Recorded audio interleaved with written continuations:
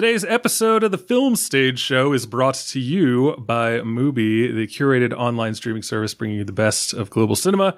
Go to mubi.com/filmstage for your free 30-day trial today.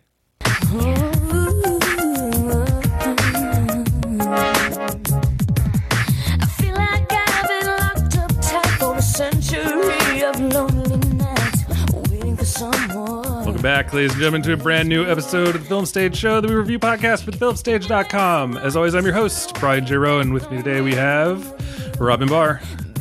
Hello. We also have Bill Graham.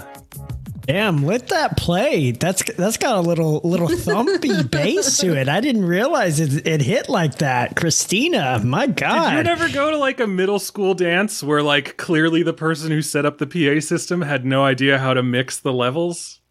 Oh no.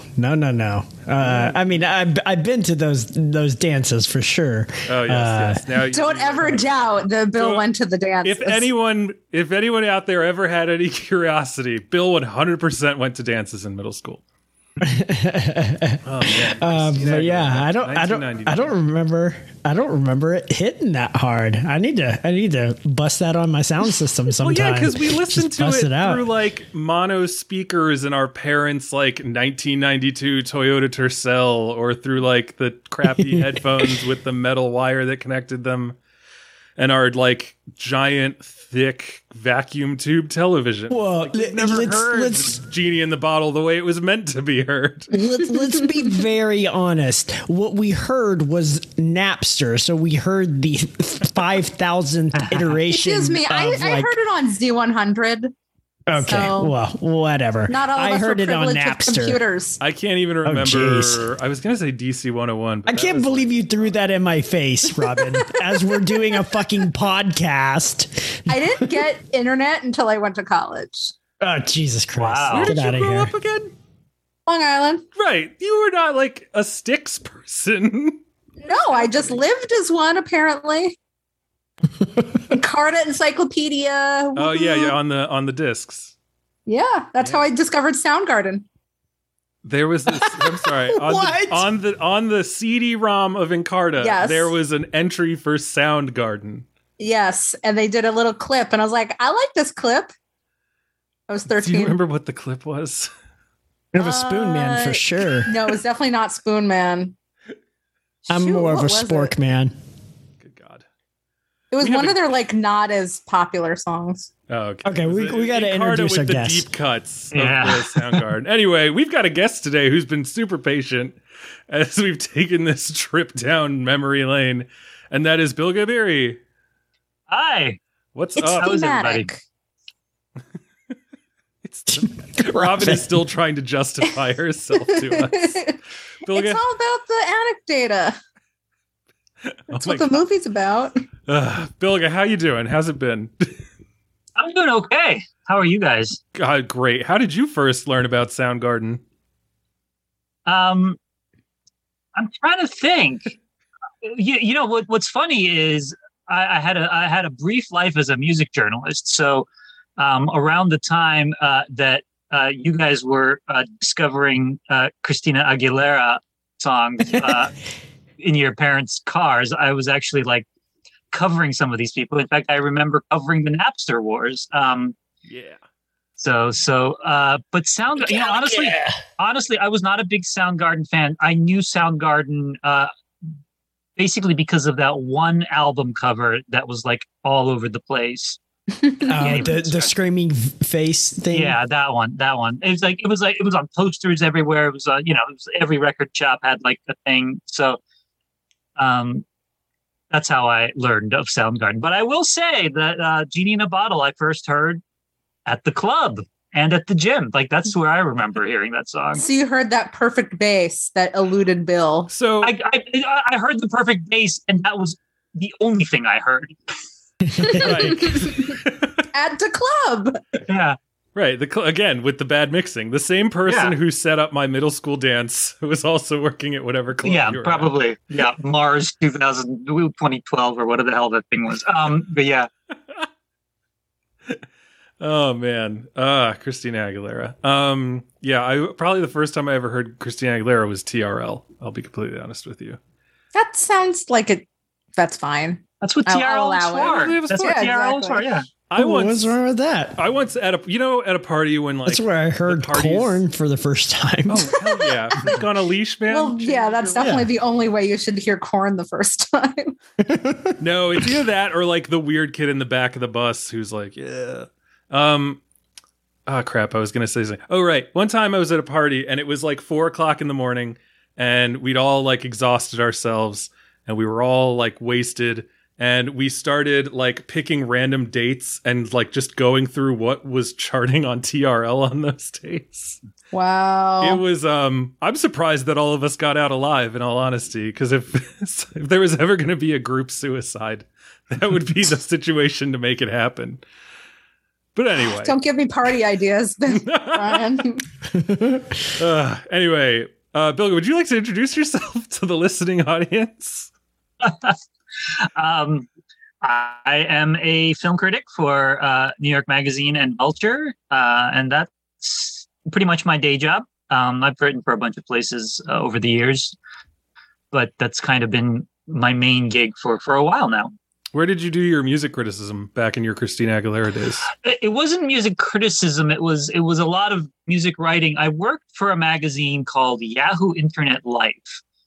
Which does not exist anymore. It was a print magazine, and it was not actually owned by Yahoo, although everybody thought we were. So we would get letters from people asking for help, like doing Yahoo searches, which was very exciting. But they had like a branding agreement with Yahoo. So, and this was before Yahoo became like a huge thing. So people thought of us as Yahoo Magazine, you know. Right, for Yahoo by Yahoo. yeah, and I was there from like 99 to 2002. So I was there for like the tech bubble crash. I was there for the tech bubble. I was there for the Napster wars. I interviewed Prince. I did a cover interview with Prince at the time. I interviewed people like Peter Gabriel, David Bowie. It was fun. Like it was actually, I was not. I mean, like the very first interview I ever did was with Roger Daltrey, who like screamed at me. So it was actually an interesting. Did he scream, "Who are you"? No. All right. It was actually this was when the Who had just announced that they would be touring again, and this was, I mean, they had not been together for a long time, and it was it was tied into, they were doing it in they were being sponsored by one of the tech companies at the time, which I believe is not around. But they did a press day, and I asked them something like, "What do you say to people who say this is just a nostalgia tour?" And he just blashed out at me. He was not happy to hear that question. Yeah, I think I still have that recording somewhere. But yeah, wow. Yeah. But yeah, no, so it was, I didn't really do any music criticism, but I wasn't like, music wasn't my main beat. My main beat was like entertainment. Like I was the entertainment editor of the magazine. And in those days, when you were covering the internet and you were covering entertainment on the internet, you were covering music. Like short films on the internet there were like little short films on the internet were starting to be a thing. And some people were saying, oh, this is going to be, and then occasionally somebody would try to release like some terrible movie via, whatever the version of streaming was back then, Real Video or something. Well, I remember waiting way too long to download the QuickTime of the BMW short films. Right. Yeah. Clive Owen. We covered all that. Yeah. We covered. I think I still have that on DVD. That's awesome. Can't wait for Criterion. I still have that on DVD. Those those were crazy. Like it was such a big, they were good. It was such a big deal though. Like it was such a big deal. It was like, Wongar, why is making a movie for the internet? Yeah. But yeah, no. So I was given the job of entertainment editor, and people knew that my main area of interest was film, but because of the nature of the job, I had to basically, like 90% of what I did was music, which was fun, And then I left. Like, I remember it was the Napster, LimeWire, Kazaa years, it just... Yeah. Mm-hmm. Every school had that one guy who figured out how to burn CDs. I was that guy. I made a decent amount of money doing it for people. God. Just praying that I was getting the right songs, because people on those sites were not great at actually doing what was right. Not great taxonomists. People would be like, yeah, Bobby McFerrin, that's the same thing as Bob Marley. It's like, no. Yeah. What it reminded me of actually was, and sorry, this is probably going to be a very boring and hopefully not too long anecdote, but when I was a kid, I remember, I would go to Turkey in the summers, go back home, and the it was the days of like, Euro disco and Euro pop. And so this is like the 80s. And a lot of music that was popular in Europe did not come to the US. And a lot of music that was popular in the US didn't go to Europe. And and Turkey was already kind of it was already hard to find certain albums and things like that.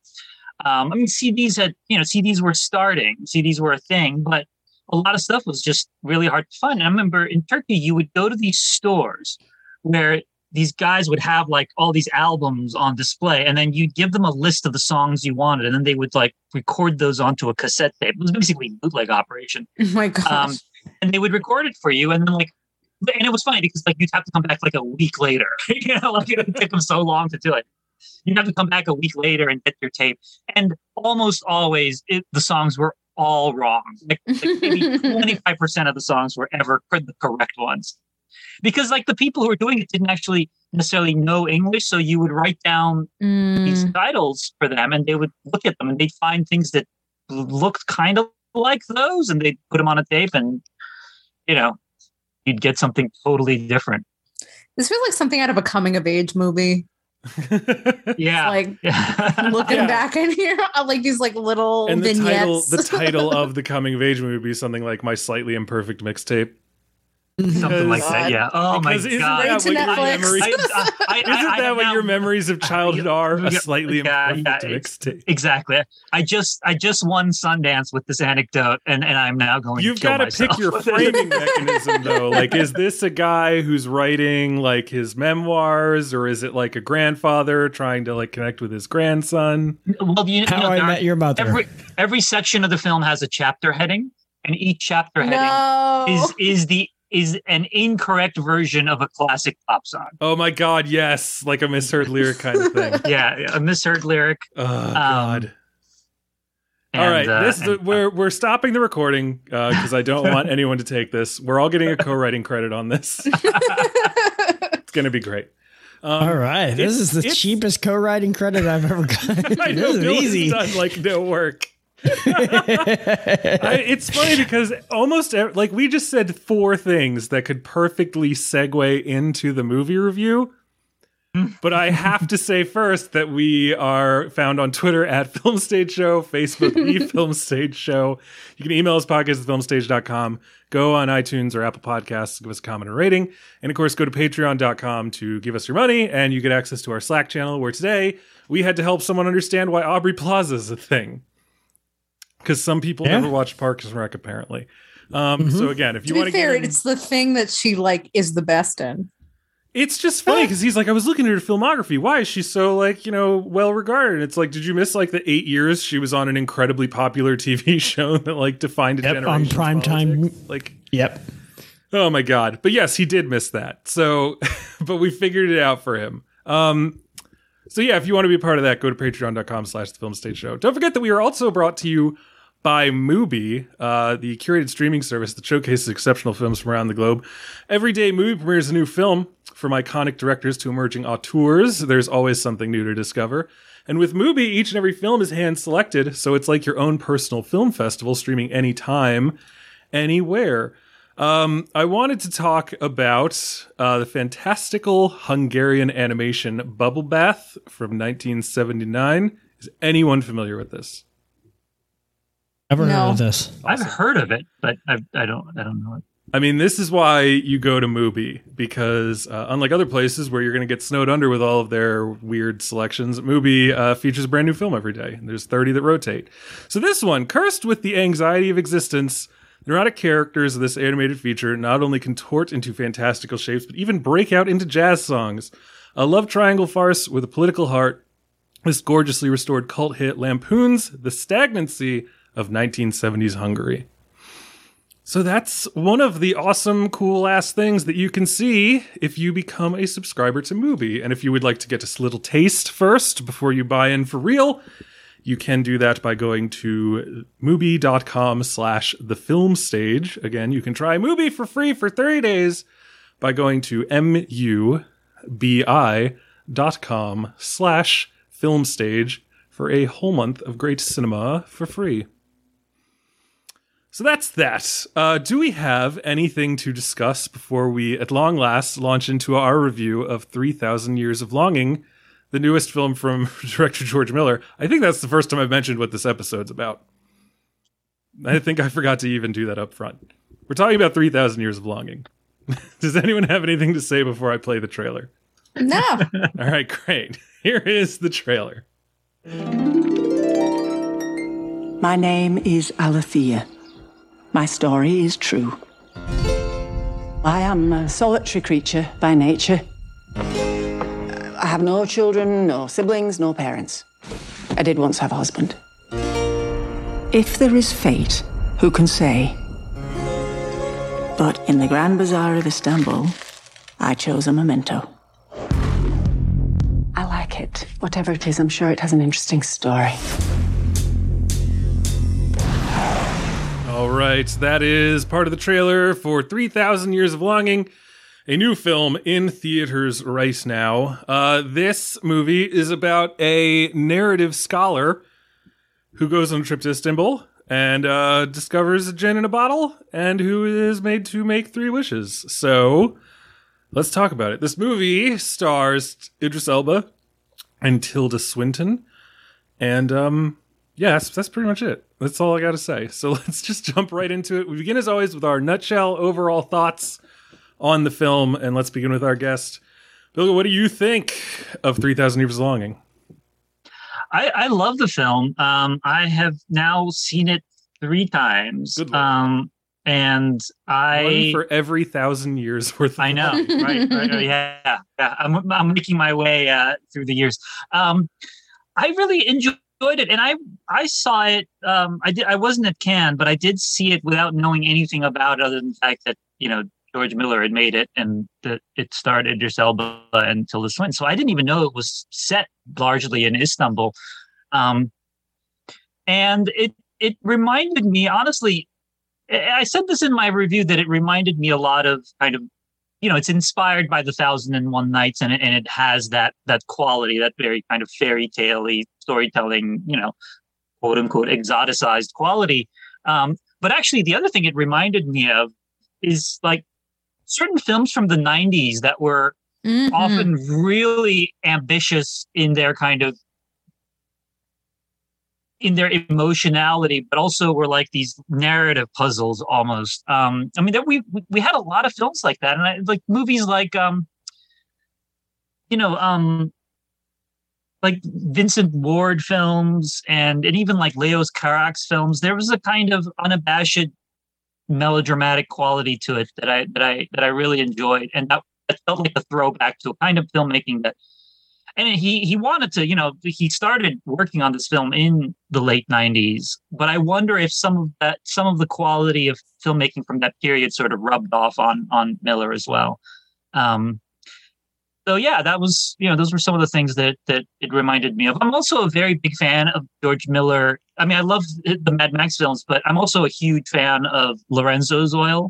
I'm a big fan of his non-Mad Max films as well. So, it felt very much like one of those, very interested in the idea of storytelling and the importance of words and things like that. All right, Robin Barr. I'm with you. I really enjoyed this movie, much more so than I was expecting. I can see why a lot of people wouldn't like it. So, I'll just start off by saying I get it from that perspective. But, as I was watching, I just kept thinking, like, I'm just digging this movie. I'm just here, not bored, which is a feat, I think. And just got into the rhythms. And I totally agree with you. There's some really strong 90s quality to it that I can't even really, like, it's ineffable to me. There's no movie I can compare it to realistically, just from my own Rolodex of films, but it just feels like the 90s to me. It might be, I don't know, the Kazam thing about it. Like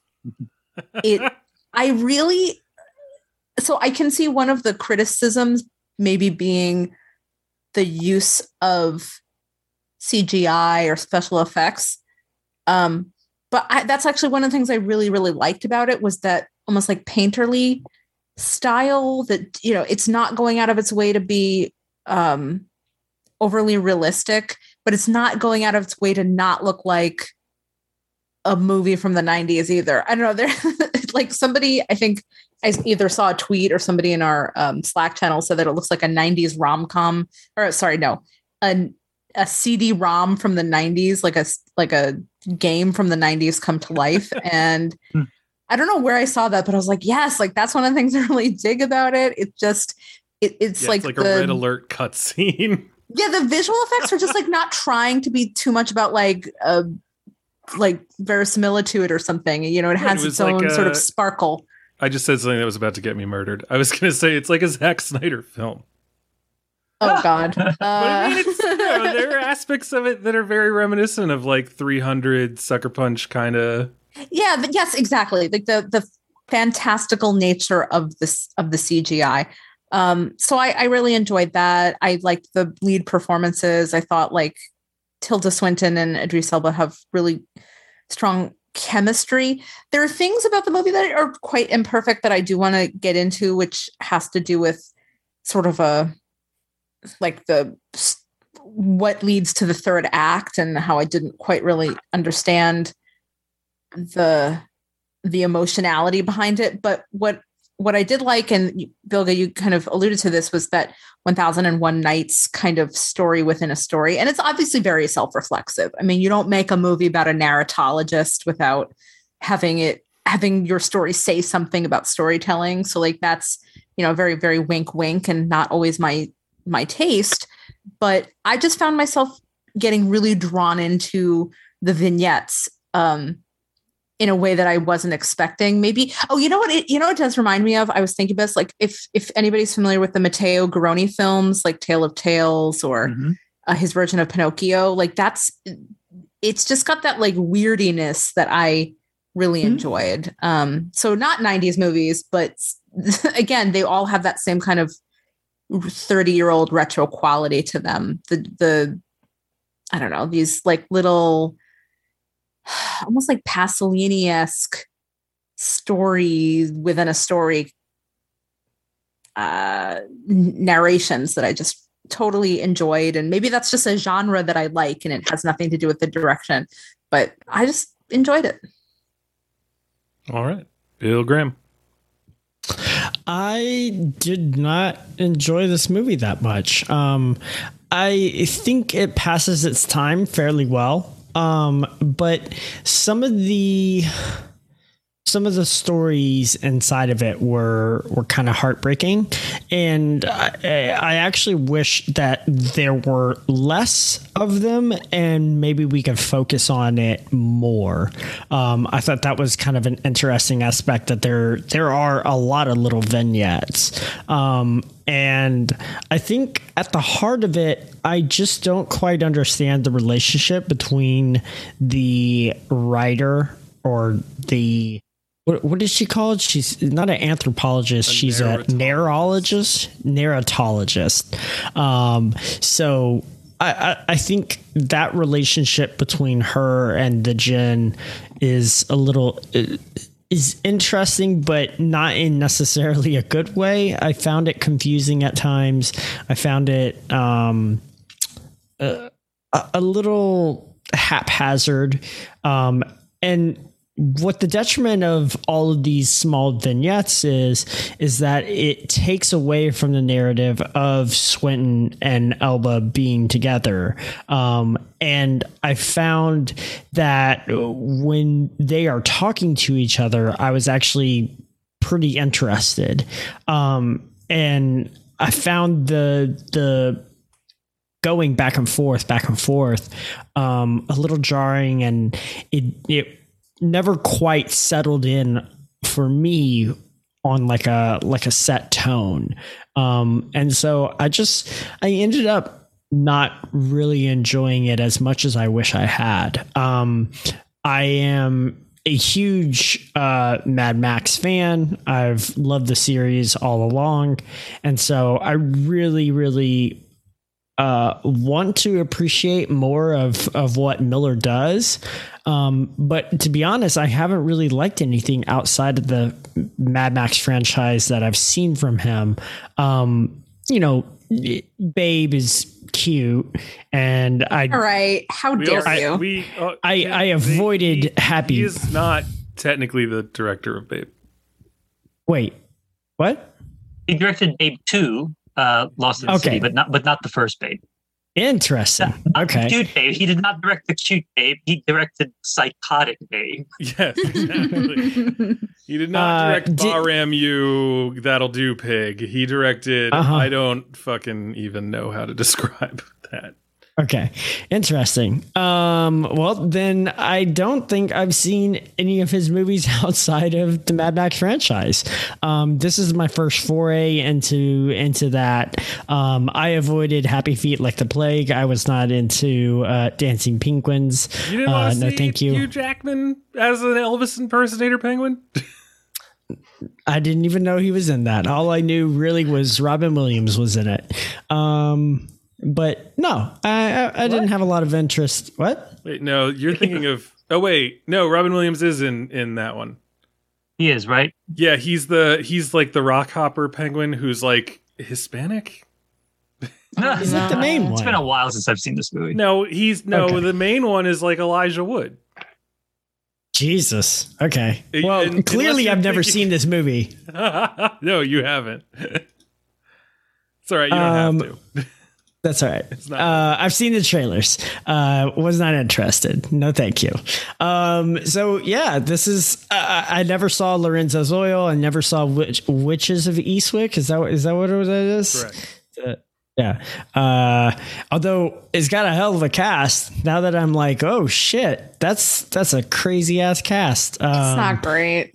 Yeah, that's what I've heard. I've heard it's very shaggy. That it's got a lot of ideas that don't quite meld. But yeah, I don't know. I wish I liked this movie more, but yeah, that's about it. That's good enough. Okay. Yeah, I wasn't a fan of this movie either. I grew very tired of it very quickly. I didn't find. I think the problems begin for me when I find out that the main character is a narratologist. And I think if you hear that, and if you hear the opening line, which is like, my name is Alethea, whatever her name is, this is my story, but I think it'll be better if I tell it like it's a fairy tale. I was like, all right, Alethea, for fuck's sake, just like, come on, like, I hate this. So immediately I was not on this movie's side, and I don't think it ever just too whimsical. Yeah, I just like. I can't. I've been struggling over the last 27 hours to try to figure out what about that just immediately turned me off. And I think it is that. Like, it's too whimsical. It's too knowing. And I think that if you're into that, then you're into that and you're going to like it. And if you're not, then you're to quote the bear, you're starting at fucked. And it's impossible to build back from fucked. And I just like, I hear that and I'm like, oh, all right. And then she's like, I'm a narratologist. And I was like, oh God, okay. And then she's like there for a symposium and they do the thing where they talk about how like, oh, our gods are being sublimated and now they're comic book characters. And I'm like, oh God. And it was at that point that I realized that like I wasn't going to be able to connect with these characters on a human level. And if you know anything about me, it's that I love to connect with characters on a human level. In fact, last weekend I was able to connect with Idris Elba on a human level when he was battling a lion. And so I was like, this is great. It's another Idris Elba movie. This is going to be perfect. I love this guy. And I just like was not interested for this whole movie. And I didn't find the, like, I guess, conceit of the first 2/3 of the movie, wherein he's kind of like explaining his life to her to try to like convince her to like make some fucking wishes already. And the turn, I think, you know, that Robin, you kind of alluded to, did not play at all for me. I like, in my almost empty theater, I nearly stood up and was just like, oh, what the fuck? Come on. No, that's not what's happening right now. There's no, so yeah, unfortunately, I think this is like trying to feed lettuce to like an anteater. It's not my diet, you know. It's not what I need. There was never any hope that I was gonna really like it. I didn't think I would turn from it so much as I did. I really thought that I would be like, I can understand why people would like this, but it's not for me. But for me, I'm just like, how do you hear like the first 15 minutes of this movie and like stay on its side? So I'm glad we have two people here who liked it. I'm always disappointed when I'm on Bill's side, but you know, sometimes we just have to take the dice that we're dealt. You don't deal dice. It's very late and I'm very tired, but I'm trying to make good analogies still. So yeah, I'm going to be interested to talk more about it and to hear the parts that worked for people and that really grabbed them and moved them along. I kind of wish that I liked it more. I think that there's some imagery that's fairly nice, but like none of it really struck me as particularly powerful. I didn't ever feel like the painterliness of it. George Miller, I almost only get revulsion from his films. Like that's the only thing that he does that ever really sticks with me, which is why I think something like Fury Road is so effective, because it's nothing but revulsion. And then the moments you get where it's not revulsion are such a nice, beautiful respite that you can understand how these poor beleaguered humans are feeling such like relief from it. And it helps to make their outsized emotions make more sense. Whereas in this movie, I was just like, oh God. So anyway, that's my review. Oh God. It's like, I can see everything you're describing. And it just so happens that like I liked those annoying things about it, and I'm very surprised that I did. Like, right, you were the bunny, I am the anteater. You know, you're nominated. Yeah. I'm just like, yeah, exactly. Give me more of that like anecdote shit. I love it. I will say that I do agree that this movie. I was watching this movie and I was like, I would watch this. You know, 10 years old, home with a fever. My mom's got to do something, and so I've just got the remote and I'm clicking through, and it's not time for children's programming, and I'd land on this on like TNT, and then I would say to mom, or like, HBO. No, like this is definitely like a TNT like you know, film. Like I'd see it edited, you know, and so I wouldn't realize that there's sometimes tits. And I would just say to mom, like, hey, did you ever hear of a movie? There's like a genie and like a professor. And she'd be like, oh, I think I remember that. That came out like a couple years ago. Yeah, I never saw that. It was a flop. She'd say like, yeah, I never saw that. And then just like go do something else. And I'd be like, okay, I guess some people don't see movies. Like, and then I would never think of it again. But yes, here we are. So only child Ryan could appreciate this movie. I don't think I would have even liked it, though. I think I just would have been like, oh, that's a weird thing that I just saw. Mm. a big lady fell down and broke a rock. We got to move out of spoilers. Or like into spoilers? Into spoilers. I'm down to move into spoilers. Like, if I didn't realize that a big lady falls down and break a rock is a spoiler, but we can do that. No, because I think we need to talk about sort of the flow it goes into. And that it requires not being in spoilers? Yeah. Okay. Robin, I don't know. Bilge, what do you think? Well, I'm curious what Bilge thinks about this, but because we're both folks that enjoyed this movie, I liked it. I did not understand her choice of wish. So throughout the first 2/3 of the movie, she's because she knows all of the tricks of the trade, because she has studied folklore and probably like every single type of, hero archetype story, she knows that to follow through with a Jin's, whole thing. Wishes. Yeah, but it's an apparatus, right? Right. Like don't if you come across a trickster god, maybe like don't do anything with him. Maybe just go. Exactly. So she avoids making any decision for most of the film. Minutes. Yeah. And he's trying to convince her all the reasons why she should give in to him. And it's mostly like a pity play, right? And then finally she decides, my wish is to love you. I'm going to bring you home and I'm going to pour my love onto you. And part of me is like, oh, I did not realize that is that kind of chemistry, because they had a lot of great like lead chemistry, but I did not feel romantic chemistry. And so that kind of took me by surprise. And then secondly, other than the fact that he's hot, what's the, like, why did you decide to love him? And so that kind of what fell a little flat for me, but I'm curious, Bilge, what your thoughts were, since you also overall enjoyed the movie. Yeah, I would say that. I mean, I know what you mean in terms of that being kind of the turn, because it's not, in sort of a traditional movie sense, it doesn't quite make sense. The reason I went with it was because that's kind of something you'll see it in the 1001 Nights, and you'll see it in a lot of these kind of sort of older story collections, which is someone falls in love with someone telling a story. And that's kind of, it's just like when you say, the film is fanciful, that's part of its design. Mm-hmm. So at that point, and I will say one thing, just to jump back on something that Brian noted.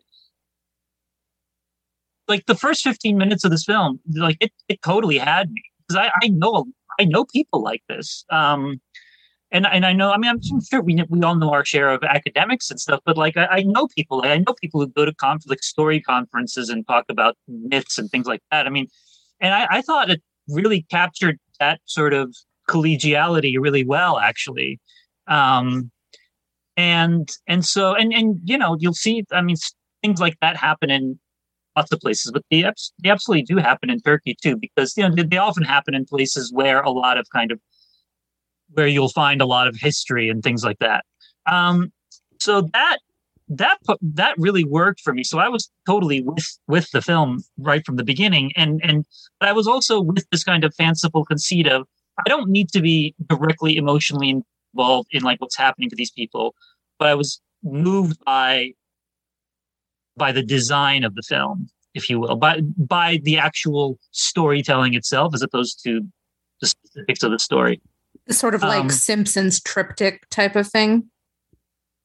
Sort of like Simpsons triptych type of thing, But I loved, I do love that kind of story, that sort of that tale that sort of jumps from story to story to story and kind of works towards some kind of overall point. And you mentioned Pasolini. Obviously, Pasolini made a film of 1001 Nights, which has that quality. Obviously, he did the Trilogy of Life, so he did the Decameron and the Canterbury Tales. All three of those films have that quality to them, but his other films have that quality as well. I really like those movies, so I'm also biased. Yeah, no, I love him too. And while George Miller is a very, very different filmmaker than Pasolini, I do think that he has that kind of, like, he's somebody who I think is not necessarily an intellectual, but he has that sort of that kind of aspiration. I think he's fascinated by people like Alethea, or characters like that.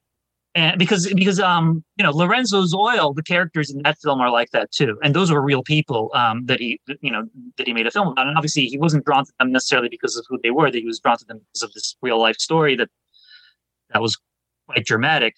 but those characters were like that. They're like that in the film of Lorenzo Zoil. And I interviewed him a couple of weeks ago, and I asked him about that. And he's like, well, they're like that in Lorenzo Zoil because that's what they were like in real life. I think he's really drawn to people like that. So I get what you mean when you say that the fact that she falls in love with him doesn't necessarily work on this kind of visceral level in the film, but it worked for me because of the way, like that was almost like what had to happen because of the way the story is structured. Mm-hmm. It was inevitable. Is it sort of? Yeah. Like she only distrusts him, and then. Like, when she first said, like, oh, my wish is that you love me, I was like, is this, like, what are you trying to do? Like, are you trying to make it so that he, like, will keep you from making shitty wishes like everyone else? Like, but instead she's like, no, I've lied about being happy. It almost felt, and I hate doing this. I don't want to be this person. It felt a little retrograde. It felt a little, like, anti-feminist to be like, this woman who's very accomplished and says she's okay being alone is actually lying. She wants this genie to love her. I'm sorry, it's a djinn. I know it's a djinn. They only say djinn in the movie, but I keep saying genie because I was raised on Aladdin. And Christina Aguilera. I think they're interchangeable, though. To be fair, I'm not willing to take that risk. I'm gonna. Okay. I don't know. I don't want this to be the thing that cancels me. I'm just gonna say that. So I'm gonna start saying djinn more.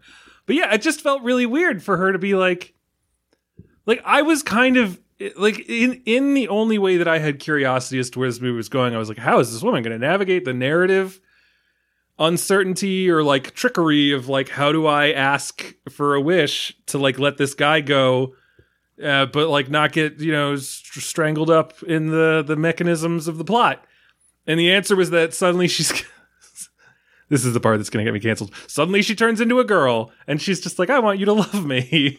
And, it just was really weird to me. It really caught me off guard, and I didn't feel it, and it didn't make sense to me even on a narrative level. Like, I don't feel like I'd gotten much of that from her at all in the movie. But she did have a sort of like lady doth protest too much. Yeah, that's her. Kind of that's part of the story is that she's closed herself off. For a variety of reasons. And Brian, I get what you mean in terms of, I don't think retrograde is the word for it, but, in the case of this character, there is a sense that she's sort of denied herself, desire and things like that because she's afraid of getting hurt, because she has gotten hurt. And I think that's kind of what the film is. I mean, that's what the film is about. It winds up being about the fact that in order to feel love, you have to also be okay with loss. And that's, that's what the djinn story is. And so it's not just that she's falling in love with him because he's so cool. I think she's falling in love because she's suddenly opening herself up to the idea of love after many years. Why? I guess I'm still having a trouble. Like, I know she says like, oh, I want you to love me the way you loved these women in this. I want to know what it's like to have someone. This is what she says, but it's kind of what it felt like she meant was like, I want someone to suffer like that for me. And I just like, I don't know. There's a way it could have played. And I don't know, maybe like Tilda Swinton's just not the person to do it. Like, she seems a little too cool with actually being alone. Bill, please, I'm sorry I kept going on. Besides Idris Elba obviously being a hot djinn, like I think the intellectual side of him is also incredibly enticing. Like, can you imagine, like, she's a narratologist. I think I said that right this time. She's a narratologist, right? So she's clearly like studying history and all of this stuff. And imagine running across someone that's 3,000 years old or longer, right? And it has gone through all of this history and all of this stuff. I think even like right out of the gate, doesn't he kind of challenges her or she kind of challenges him about the way that opening. I can't remember who's the romance at the very start. Sheba? Like Gilgamesh. Queen of Sheba, the Queen of Sheba. Yes, yes. And she's like, "Oh, well, I thought it was this way," and he's like, "Oh no, I was there." Like, this is how it happened. And I imagine that kind of sparks her curiosity in, oh, he's lived this life, right? And, you know, she's not going to doubt this person that just exploded out of like a bottle, right? She's just like, okay, you definitely are what you say you are. Right. She hasn't quite settled on whether he's a trickster or not. Right. That's kind of her standoffishness. But I think, I mean, I can imagine that she's very interested in his experiences and his intelligence, and like, just like how towards the end, one of those last stories is about the woman that's kind of trapped up in her tower and like just devours all the histories and stuff like that. Like, I can imagine that she's like, well, I don't need a book. I got you. You can tell me stories, right? And you can create them. You can, you know, because I like to imagine that, yes, he's telling her the stories, all of these stories, but I imagine that he's also giving her some visual aids as well.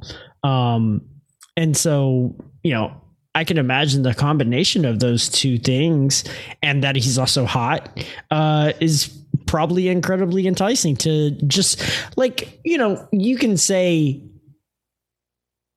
I guess the wish was, I want you to love me like you loved her, right? That's kind of like the wishes, like verbalization. And so I imagine it's just like, yeah, I can see why that would be enticing. So.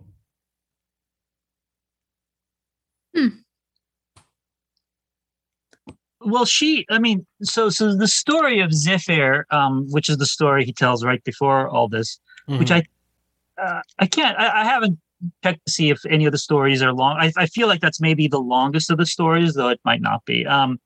But I think it is. I don't know. I felt like he was with that murderous brother for like 700 years. Like that middle story, I was like, wow, this is just going to keep on going, isn't it?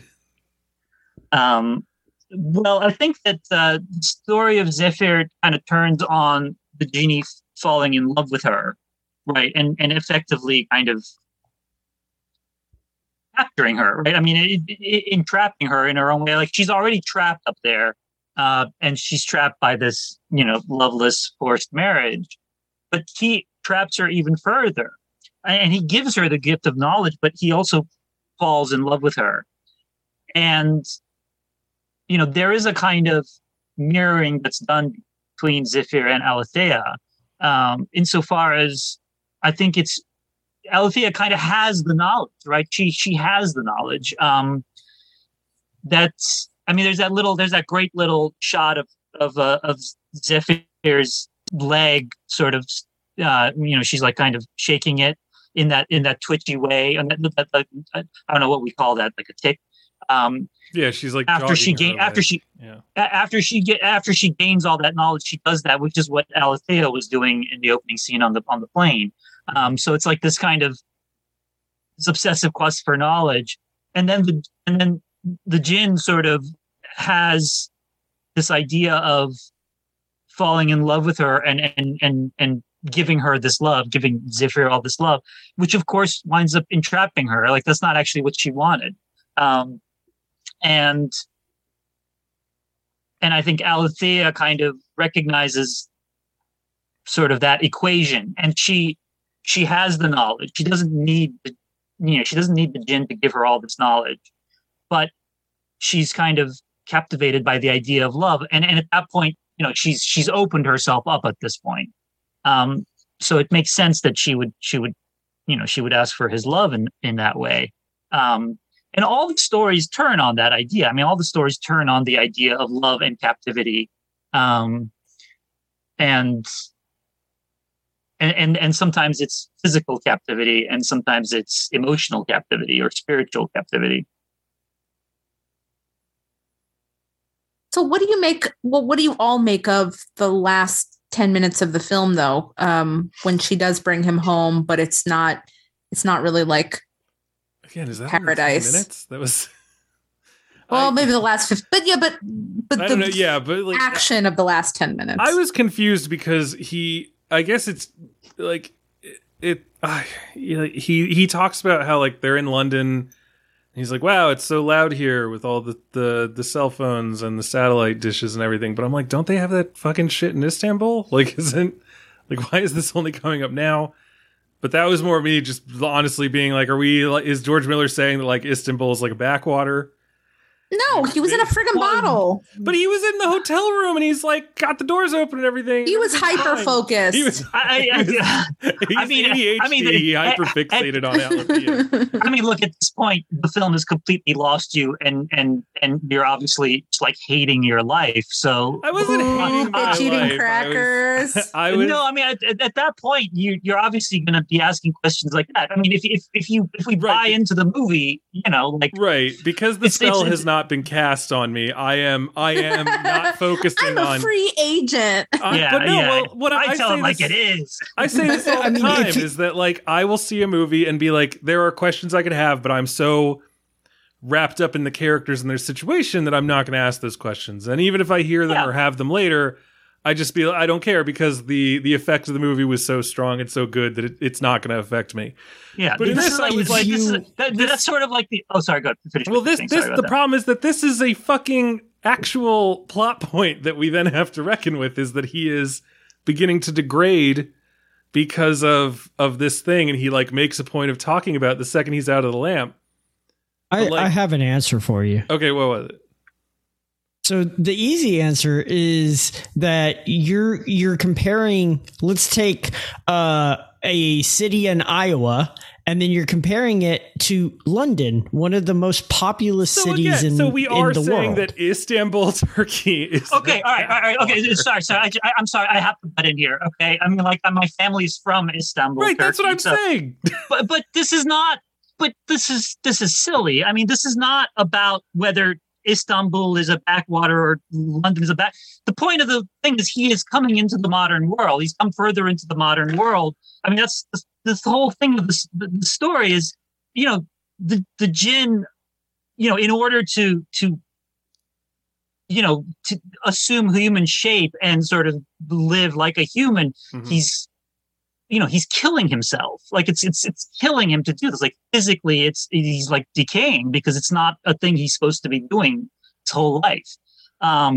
Well, so that's the idea. I mean, that's the idea there. It's not. I mean, yes, it's loud. Maybe you know, George Miller is I don't know. Like thinks of London as being a louder place than Istanbul. It probably is, but I don't think that that specific detail is irrelevant. I think at that point, I think it's just that he is, you know, further and further into today's world and to the human world, and it's not necessarily his world. That's not where. I mean, that's not the land of the jinn. Like, but the issue seems to be that it's the modernity. It is the invisible waves and radiations of the modern world that are causing him to dematerialize or to weaken. Like it's like if he was back in Sheba's time, like he was in human form like all the time, and it didn't matter because they didn't have cell phones and microwaves and radio and all that other stuff. Sure, I mean it's kind of about the idea of, you know, myths in the modern world. I mean, right, it's a metaphor at that point. You know? And she makes a point of saying like, you know, our you know, she talks about it earlier, like our gods have shrunk and disappeared and. She talks about, I can't even remember what her exact words are, but she makes the point of like, there's the realm of the jinn, and this place may no longer be hospitable to your kind.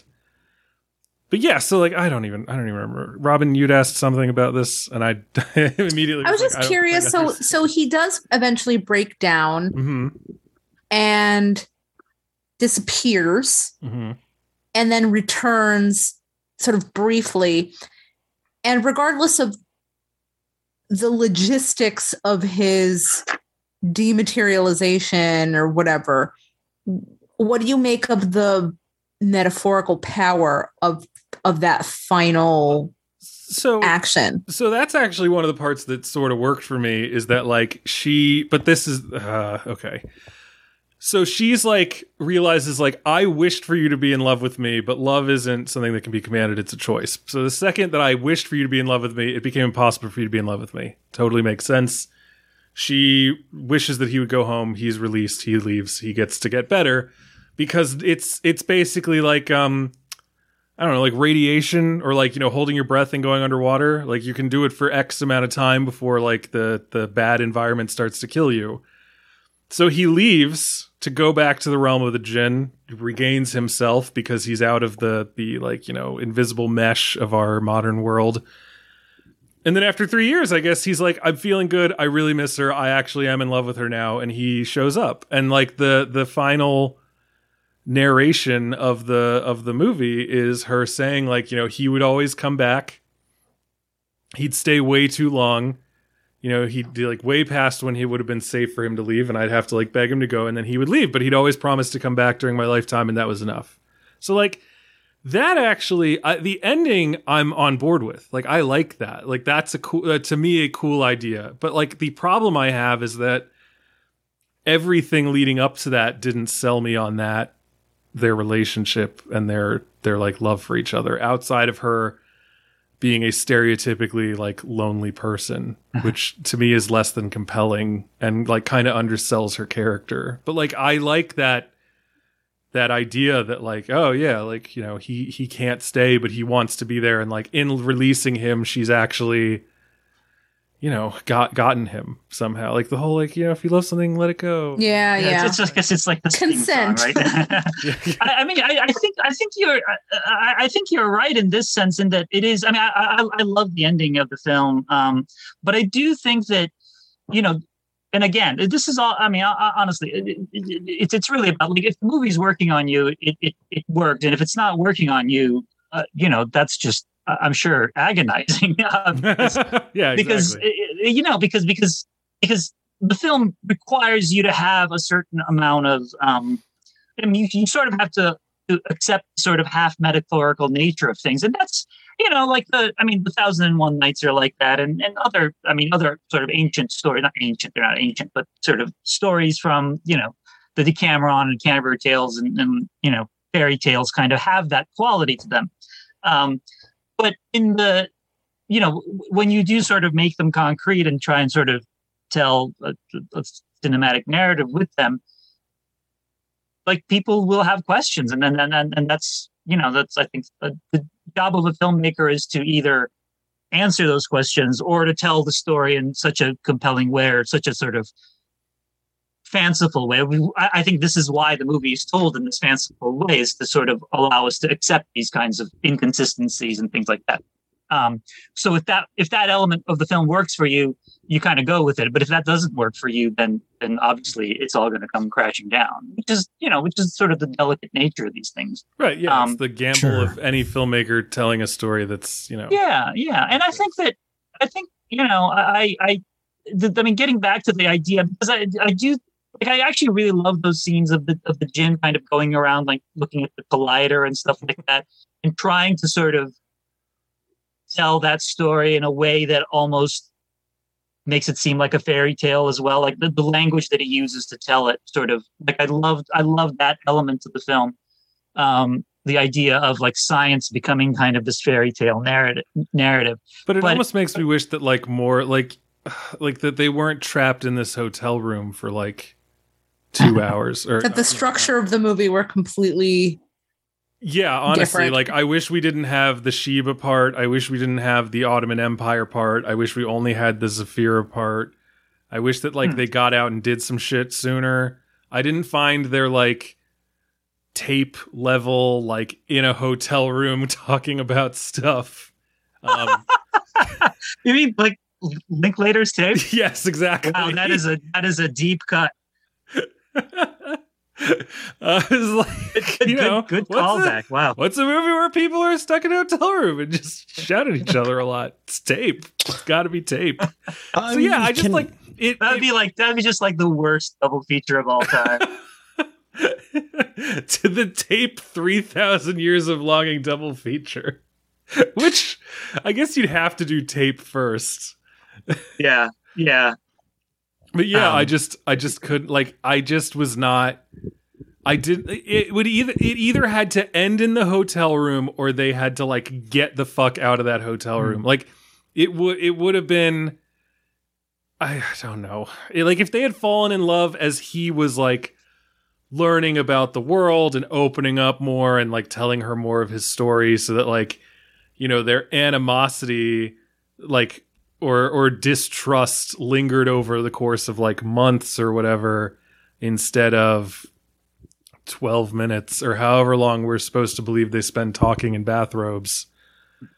I don't know. Like, I think it would have, maybe it would have worked on me. I don't know. I just know that is more of what I think could have worked for me than what we see here. Like the end is there's so fucking much that starts happening and you've already been through a whole movie and you're just like she gets home and she like has this whole thing about like, you can't put the bottle through the X-ray, but he's fine. Or maybe that destabilizes it. I don't know. But then like she comes out why he dies. and angry older female Bert and Ernie are just like, hey, what's up? It's time to be racist as fuck. And she's just like, you two suck shit. And then later on she gives them some canapes or whatever it is. And is that a thing? Do you know what that is? Because it looked and sounded really good. The chickpea sort of cereal. I don't. They look like crackers. No. Well, I don't know what they are. I mean, they looked intriguing. I got the sense that they were like a thing that the Jinn are able to sort of conjure up. Yeah, I did see that in another story. Yeah, but I mean, like, it just feels like that would be one of those things where, like, I don't know. I was going to say, like, if it took place in Scotland, he'd be like, here's my famous haggis. Like, this is what the food of my people, you know? So I thought maybe it was, like, a thing. Like, you know, oh, it's Schvoyatel. It's I thought it would be more like manna from heaven or ambrosia or something. No, because he gives a recipe. They don't. The gods don't eat chickpeas. The people eat chickpeas. Well, he was saying what's in them, but I didn't think he gave like the rest. I mean, I got the sense that they were almost like magical concoctions. I'm going to watch this movie again just to find out what he says they are. You want the eat, drink, man, woman version of this, and then I'm going to Google it. So it's possible there. It's a thing that exists. But what I was going to say though was. Like I do, because Brian, you noted the how you wished like some of those earlier stories weren't around. Like I thought they really helped set the stage for the other story. Like I feel like, I feel like that it's a delicate balance. Like you kind of have to have those so that you can be, because if you tell just the one story or even just two stories, then it's a lot harder to get away with some of the more fanciful ideas in the stories. Then I think the viewer interrogates the story more. So you kind of have to have these other elements to give a sense that, okay, like we're sort of in a different realm of logic almost. Like it's like a fairy tale, you know? I think a couple of things. I'll say this just so I can kind of own up my own mistake or ignorance, I guess in this case. London is 37th in the world in terms of US population, in terms of population at 9 million, just over 9 million.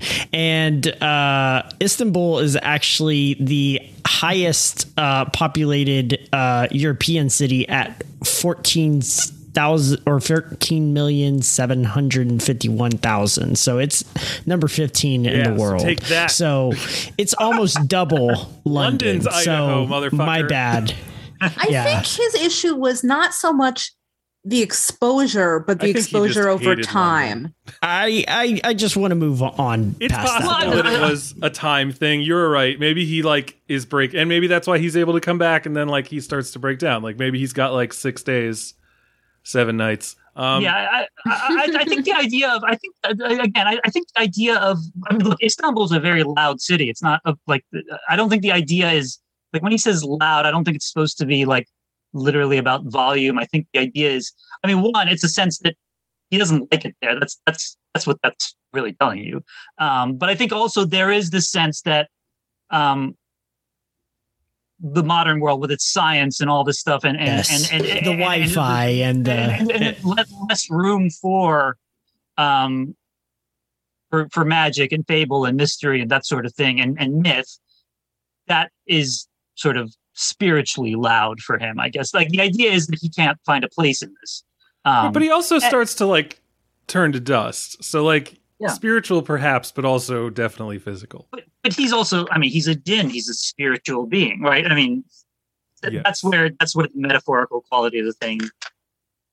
Like in a story like this, if somebody's falling apart spiritually, they are going to probably fall apart physically in some way. That is also I brought that up not to rehash this argument, so I don't know why we ended up doing that anyways, but that's okay. You should have done better. We should have just put it at the end. It's a fascinating argument. Sorry, I didn't mean to like yell at you like in an angry way. I probably came off that way, but I thought I do think it's a fascinating notion, though, like because why? Like when I saw the film, why is this happening to him? Yeah, like when I saw the film, I didn't think he meant loud in terms of like, it's just. Yeah, I agree. Loud is definitely there's a lot of interference. Right. Yeah, I would say he lets her listen to what he can hear and see, and he's like, I'll get used to it. But it's not those signals that I think are the problem. The problem is that he is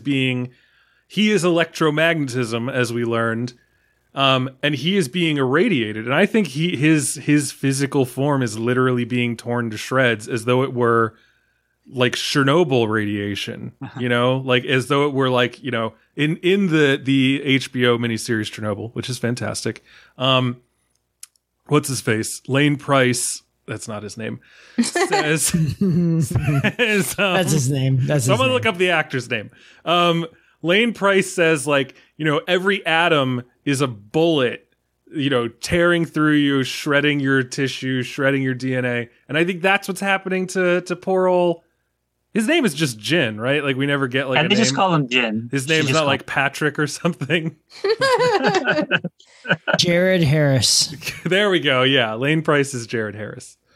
The reason I wanted to make that correction, but I also wanted to pivot to something because we were talking about kind of the opening sequence, the Sheba sequence, and one thing that struck me was I don't remember there being a lot of there is some here and there, but I don't remember there being a lot of weird mysticism or weird magic or kind of other fairy tale besides just the djinn at the outset. And I don't know if like all the stories after that one don't have as much of a mystical quality. It almost seems like they're actually being told, did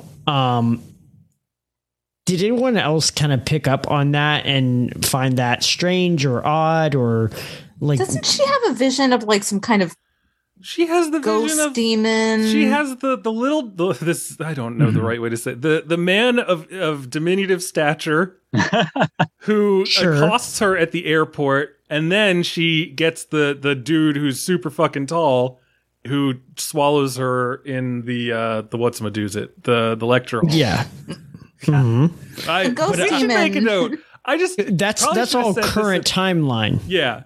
Yes. I just want to say, but we should none put of this the at the top other of the episode. We recorded like an hour and 15 minutes later, so my brain is falling apart. And so if I'm having trouble getting words out, that's why. I have hiccups right now. But did anyone else notice that? I don't know. It's because you stifled me. Oh no! So she definitely talks about, isn't it Enzo? And in like her made up friend. That seems mean. Her imaginary friend. Enzo was her baby that died. But it was also her imaginary friend from like her girls' school. They were going to name. I don't remember that. They were going to. Oh my! How do you not remember that? Her invisible friend. But I don't remember his name. His name was, I'm almost positive his name was Enzo, because then I was like, oh, they were going to name the baby after the imaginary friend, which I don't know if I could get away with, because I'm pretty sure my imaginary friend was named like Stick or something. It was just like Mine was Helga Zelda. That's a good name though. Like if you like Helga Zelda Bar, like if Zelda was Clearly the middle not. name. Oh, I think I found the recipe, guys. Oh my god. It was just like croutons. No, That's it's what I Like thought it was. God's croutons. I'm going to put this in the chat, and you all can click on it, and you will see that these not only look like they could be it, but actually appear to be made in the same shape as the ones in the movie. This is And bonus little stars. content, and you should cool, join okay. our Patreon. Yeah, join our Okay, Patreon, but- go to the Slack channel. I'll put this in the food channel. Oh, okay. yeah, It's like they are little stars. It's a Persian chickpea cookies with pistachio, because she says it's like chickpea, clove, and pistachio. Anyway, I don't know how to pronounce this. Nane Nakochi? I don't know. I'm not going to try and pronounce it. I've never heard of these. You are These our best cool. hope for knowing how to say Yeah, that. no, these are not a food familiar to me. They look actually they do. I remember when he made them, I thought to myself, this seems like something that like would show up in a lot of older books as being like the most amazing thing ever, and then I would eat it and I'd be like, no, this is way too sweet. Oh, for so me. it would be like the Turkish delights from fucking Lion, the Witch, and the Wardrobe. Yeah, although I love Turkish delights. I love Turkish delights, but I think the Lion, the Witch, and the Wardrobe. Wow, this is a real tangent. So there is a candy bar called a Turkish delight in the UK that is disgusting. Oh, It's like interesting. it has like chocolate on it. It's really, really horrible. But So you're saying but it it's might called not have Turkish delight. been like real Turkish delight. It might have been like if you sold your family out for a zero bar. Yeah, I mean, it's like not even. Yeah, I believe that it's not even a zero bar. It's like I'm trying to think of something that in the U.S. that's similarly just.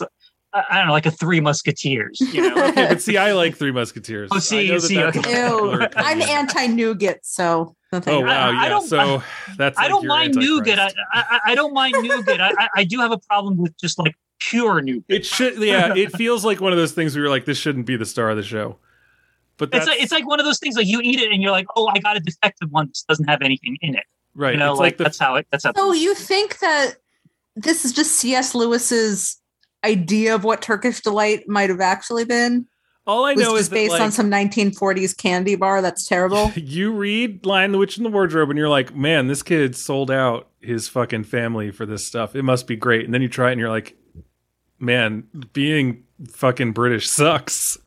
I think. I mean, this is from the man that said, if you wear lipstick and tights, then you can't go to heaven.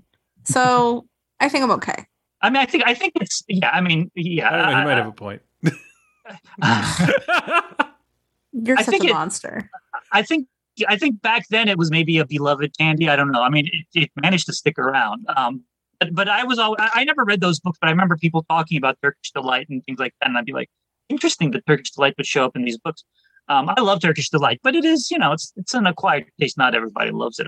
But anyway, Well, I'm gonna what were we make talking these. about? Oh, we were talking about I'm gonna make these chickpea cookies, and I'll see what happens. Report back. Yield is Wait, 30 small cookies, 2 hours and 30 minutes, but they are vegan. Yeah. So there's that. How much of that Can is we talk cooked about time? geography for a second in this movie? Because that's not something I just help me kind of map this out. So we start off in the kingdom where the Queen of Sheba lived before she became Solomon's wife. And I'm assuming that's somewhere in Africa, like sub-Saharan Africa. I have absolutely no idea. I don't know. I'm not sure. I don't know that much about the Queen of Sheba. So Where was Sheba located? Hold on. First question in Robin's query is nobody knows. It's just a question mark, right? Like, where did we start? And then somehow we ended up in not It's in Levant, southern but, like, Arabia, but also with Ethiopia and East Africa. Yeah. So, but there's a jump there where he talks about how it sort of, how he sort of traveled from. I mean, like an eagle carries him and drops him in some water and stuff. So, I mean, like there's an eagle. There's also a war that happens in between. Somebody gets lodged. He gets lodged in somebody's eye, and then so it just sort of becomes like an Eternals kind of origin thing. And I was like, what the fuck am I watching? Well, that was anyway.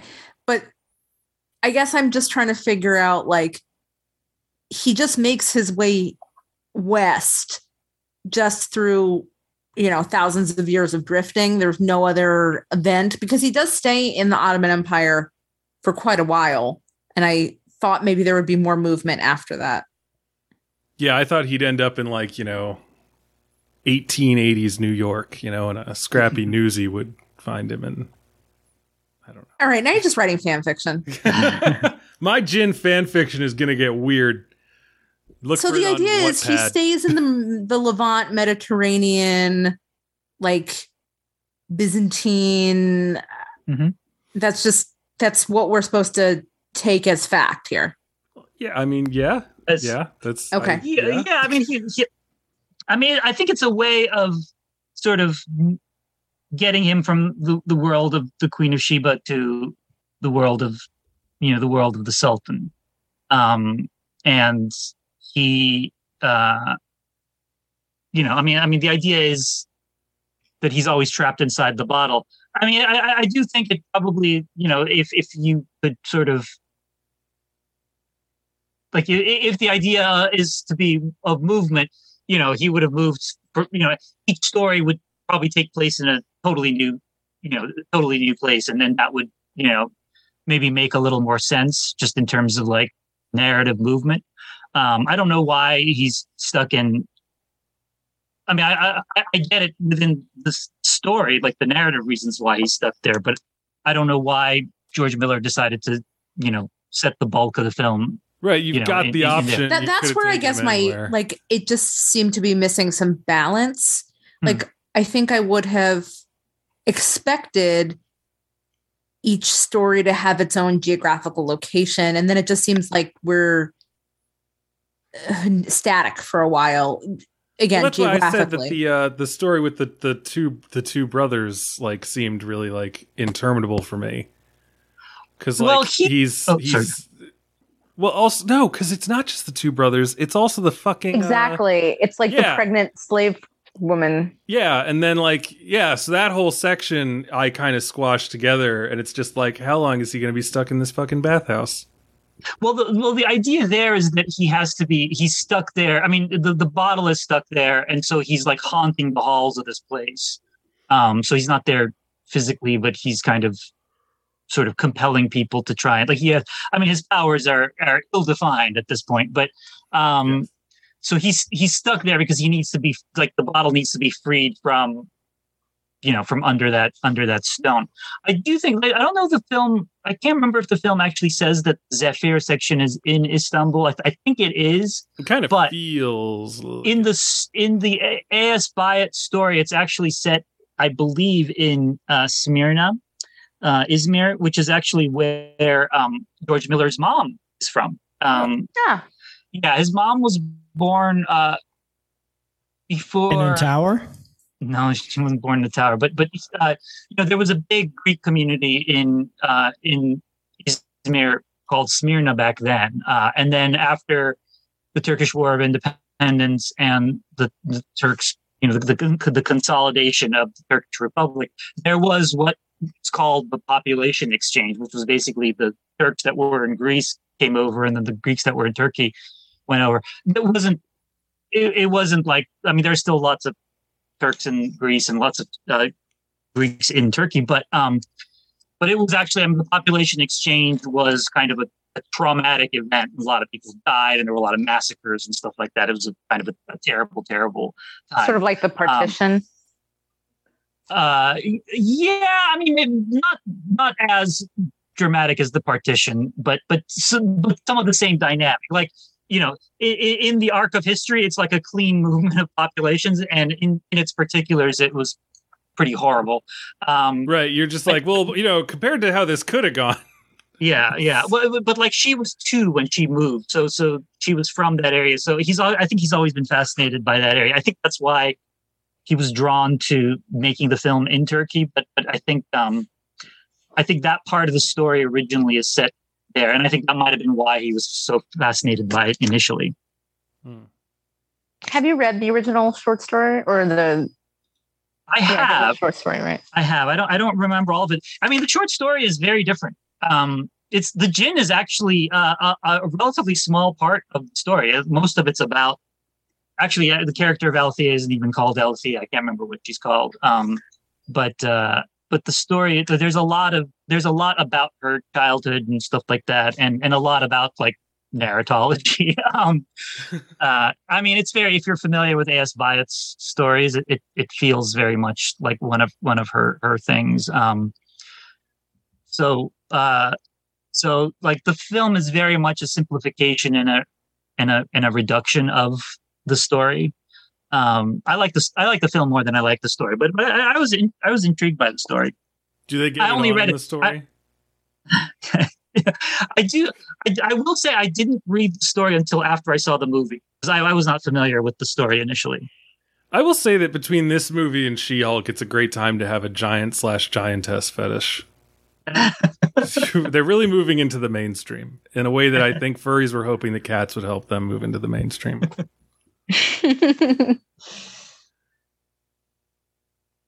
That's it. Me talking about obscure sexual internet cultures. That's what I've got to add at this point. Yeah, what are the various fetishes on display in this movie? Oh my God, there's so many. I mean, leg hair. Leg hair. Yeah. Natural leg hair. Lots of leg hair. Supernatural leg hair. I guess. Yeah, that's supernatural. SSBBWs. Yeah. What is the SS part? Supersize? Oh, okay. I didn't realize there was like a superset of BBWs. There's a gradation. I did not realize. Now I know that. Now I can never unknow that. Dudes covered in grease? I don't know. Fur, just like fur on your body. It's like, oh yeah, if you want to be locked in a thing of sable. I mean, it's not terrible. It kind of looks like it could be comfortable, but I also imagine it smells like fucking terrible in that place.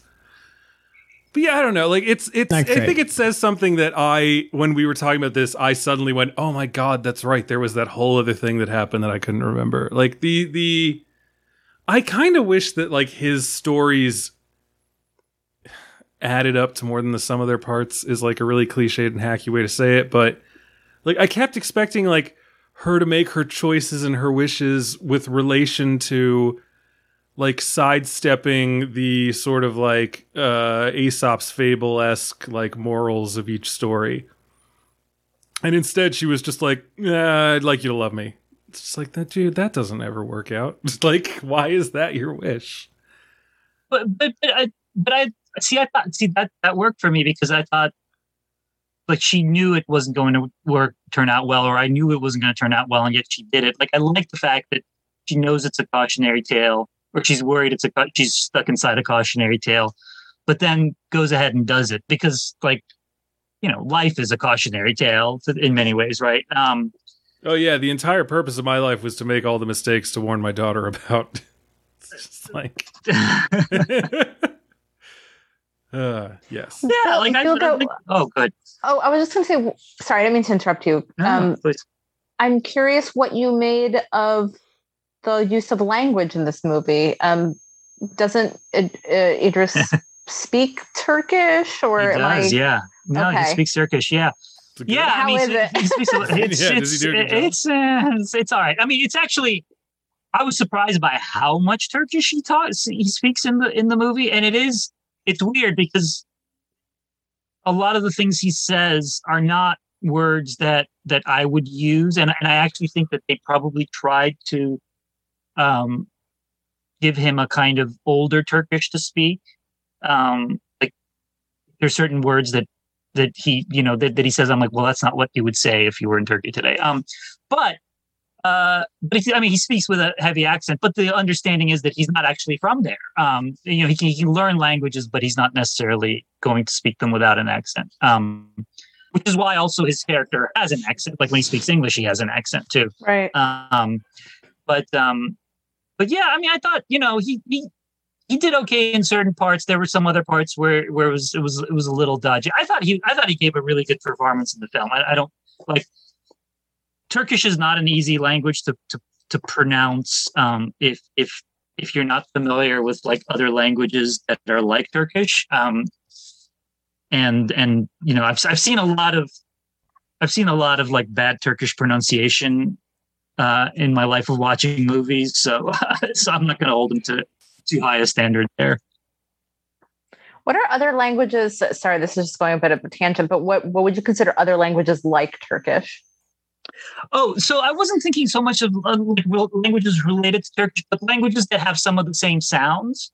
It's actually kind of funny because for years, Turkish actually has like weird connections to Mongolian. Really? Yeah, and because of the Turkic like peoples. Well, maybe so.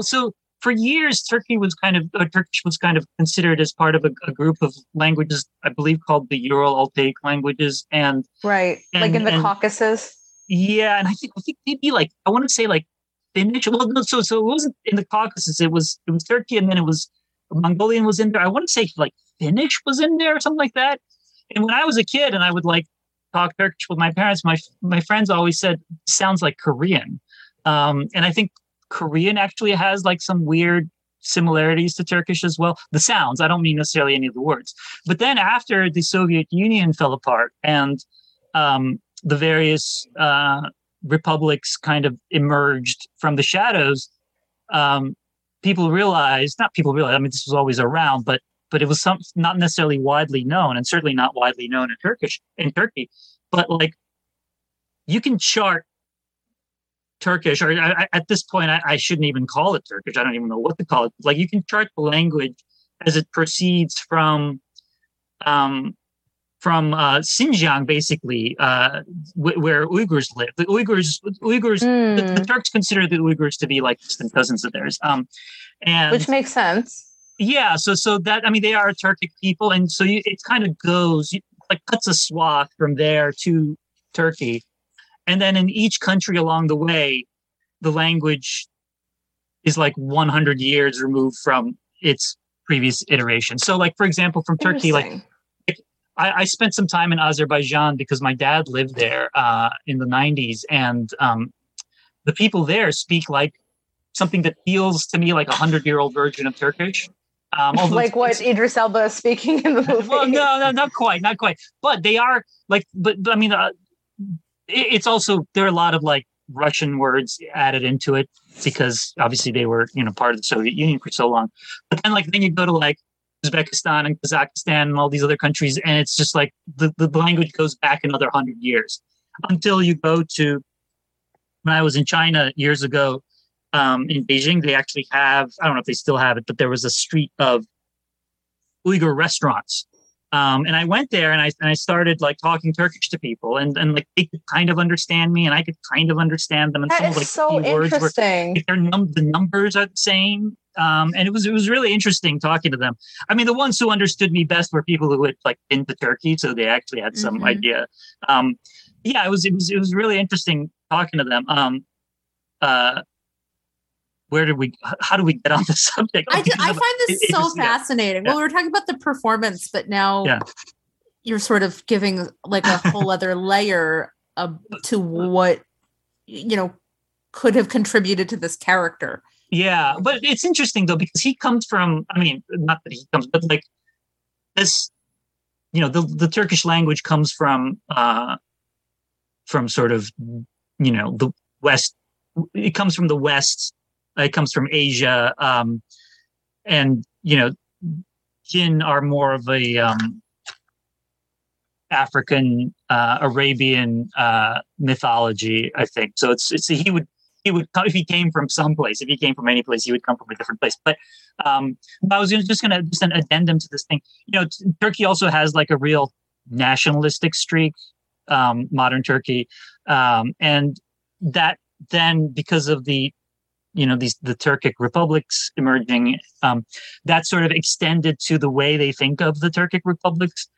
So they think of them as very much like Turks, whereas the Azeris will be like, we're Azeris, and the Kazakhs will be like, we're Kazakhs, gotcha. And the Uzbeks will be like, we're Uzbeks, and then like, the Turks are like, no, they're Turks, they're Uzbek Turks, they're Kazakh Turks, they're Azeri Turks, and it's like it's this very sort of like a claim, but paternalistic kind of thing that the relationship that we have with people in these other republics who have their own lives and their own interests. But the last thing I'll say about this is I remember I was watching Turkish TV once, and they actually had a Kazakh historian talking about a famous battle that had happened back there, many years ago.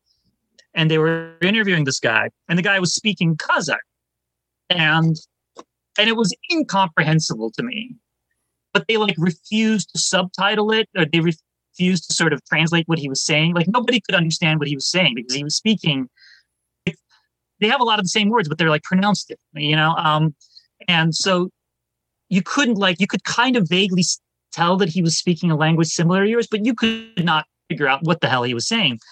But for the Turks, it was like, oh no, he's speaking Turkish. He's just speaking an old form of Turkish. We are not going to subtitle this. Like they had to pretend like we were all speaking the same language, even though we're not.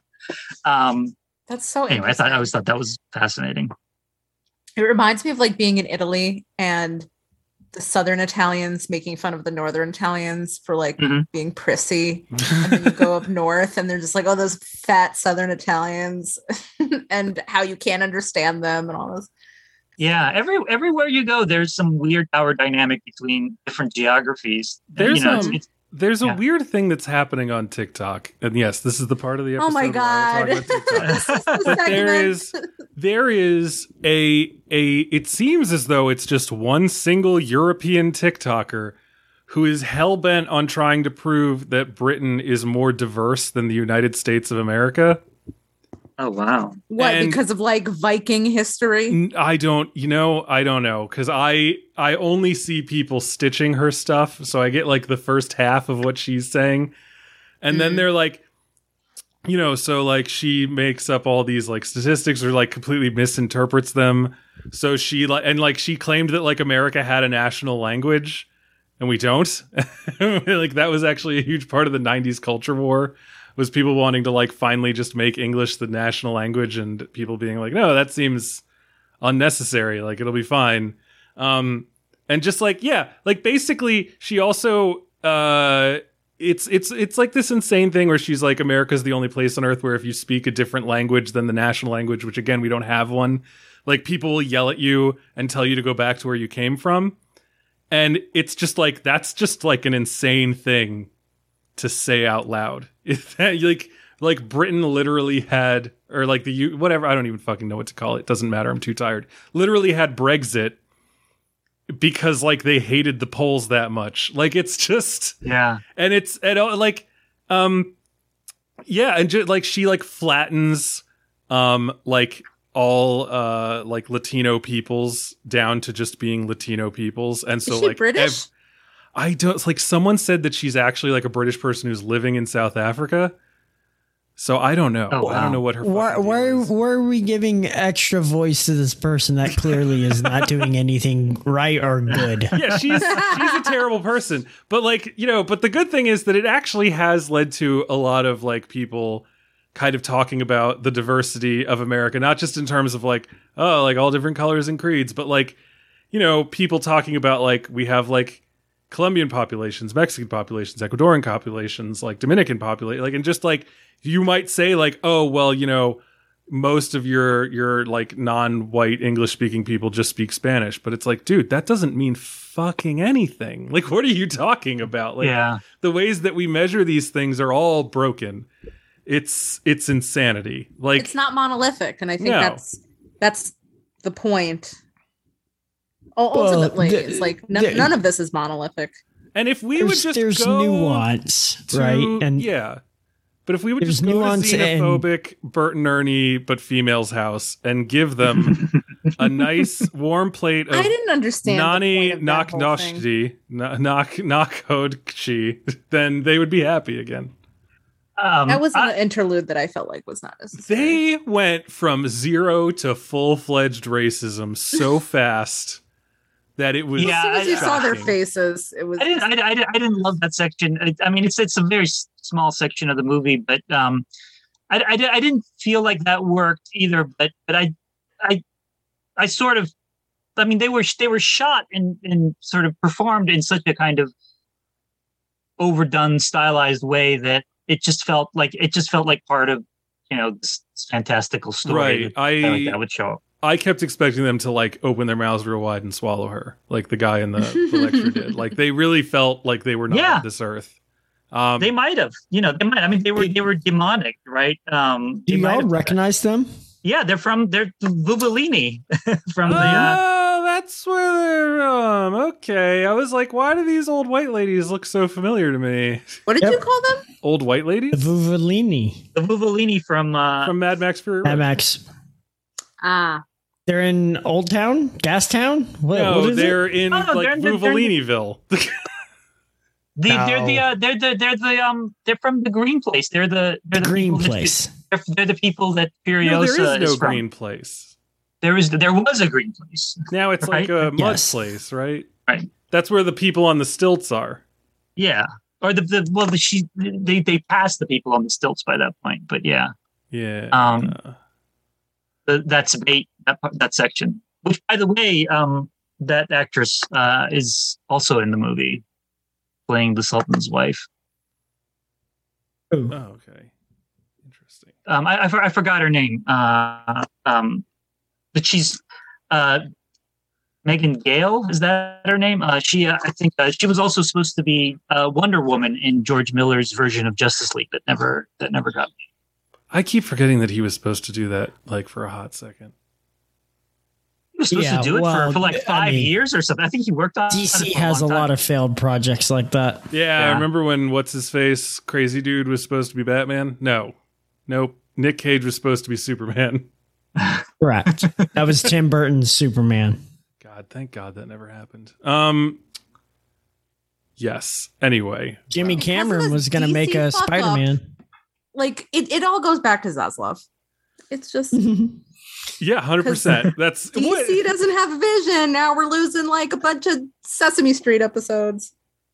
Yeah, that was really weird that happened. I'm not even entirely sure why that happened.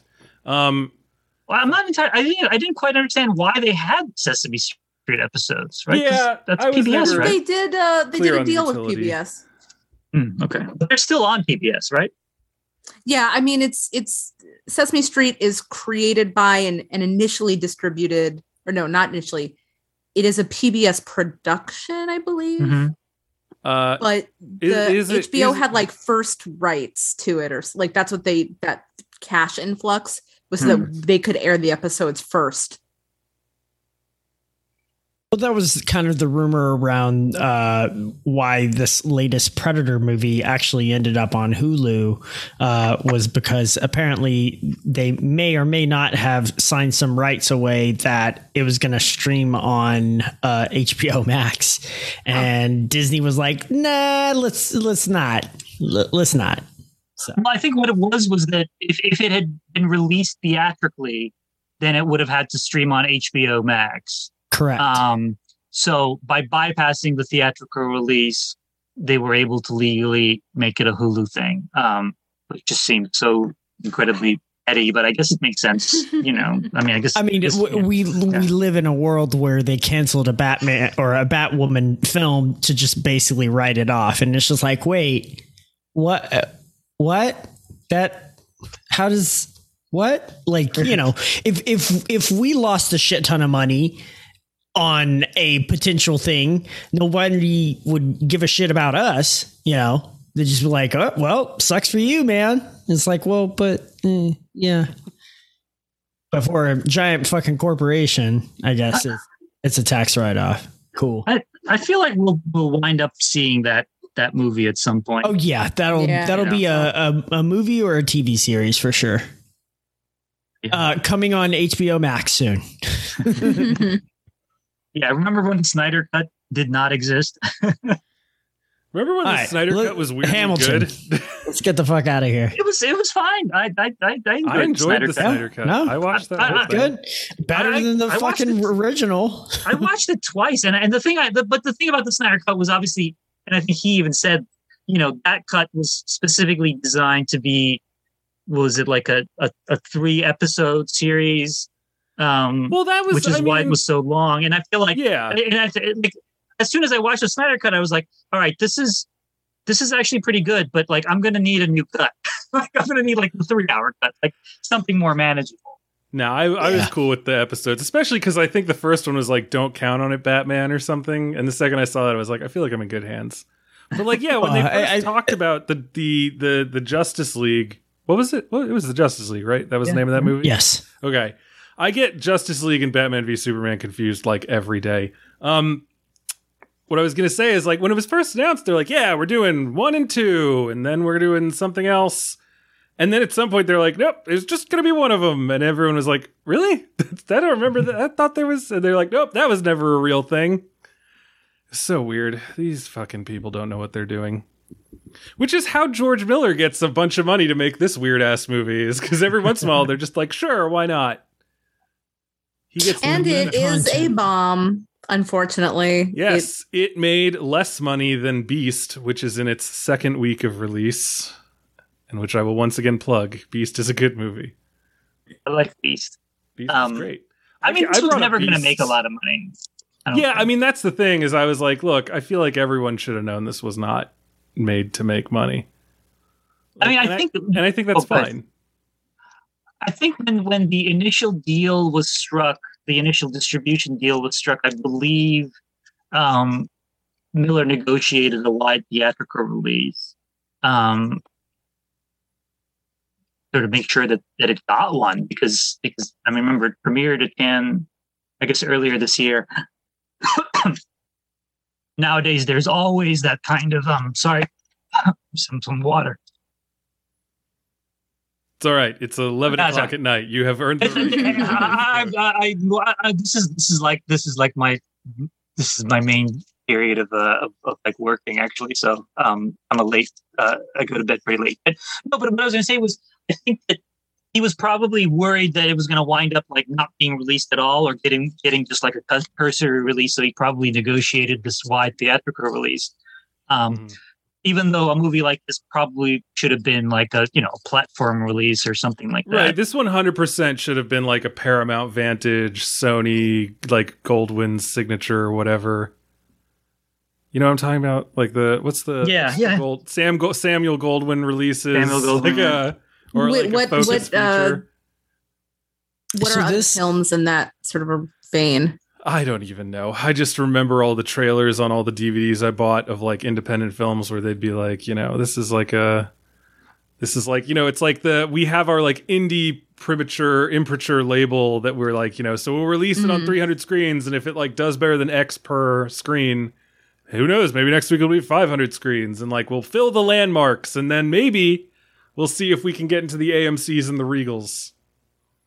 Yeah, I mean, once upon a time, there were all these studios had their kind of indie, quote unquote indie distribute. I guess in the wake of like success of Miramax, everybody sort of got one of these. I guess Paramount Vantage was the one you mentioned, right? There's like Warner Independent. Pictures, I'm gonna read off just a couple of Paramount Vantage's releases. So it looks like Paramount Vantage it was Paramount Classics, it became Paramount Vantage, and that's kind of when I caught wind of it. So Babel, Year of the Dog, Black Snake Moan, A Mighty Heart, which is funny, Into the Wild, No Country for Old Men, Margot at the Wedding, There Will Be Blood. It's like big Oscar movies. Yeah, Son of Rambo, The Foot Fist Way, The Duchess, Revolutionary Road, which got brought up in a Slack a couple days ago. And then Nebraska apparently was the last one. But yeah, so films like that where they'd be like, all right, we're we expect it to go wide, but we're going to start small just to make sure that the need is there for it. And then we're going to... Is that what Everything Everywhere All at Once did? I don't know. A24. Yeah. A24 usually opens semi-wide, though. Like, they don't do, like... It's technically a platform, but it feels like it starts off on a pretty big platform. Right? Like, isn't that kind of their thing? Their whole spiel was like, we're going to release these movies like they're real, or like, not real. That's mean. they're normal. It's also mean. I don't know. I mean, I'm going to stop talking. They probably, I think it probably varies. Like, certain films probably get wider releases than others. But and then they sort of slowly ramp up. Mm-hmm. I think, I don't remember how many theaters Everything Everywhere All at Once opened in initially. But like A24 is trying to replicate that pattern of release. I mean, that was a pattern of release that existed before the studios got in on it, but that was kind of, early 2000s, mid 2000s was kind of the heyday of that type of film. But part of that was also because the studios, like the main studios, had sort of stopped making more, sort of medium budget, smaller films, not smaller, but like medium budget films, adult dramas, or for that matter, adult comedy. But I think what happened was that area was like taken over by indie movies or independent films. And then also like quote unquote independent films. I mean, obviously Disney bought Miramax, and then these other companies kind of had to have their own versions of it. And then they realized, oh wait, we don't need to have these either. I think Focus Features is the only one that still exists, right? Yeah, but they like suck now, don't they? Do they? No, they've had some good films, didn't they? I thought they went through like a real bad fallow period recently.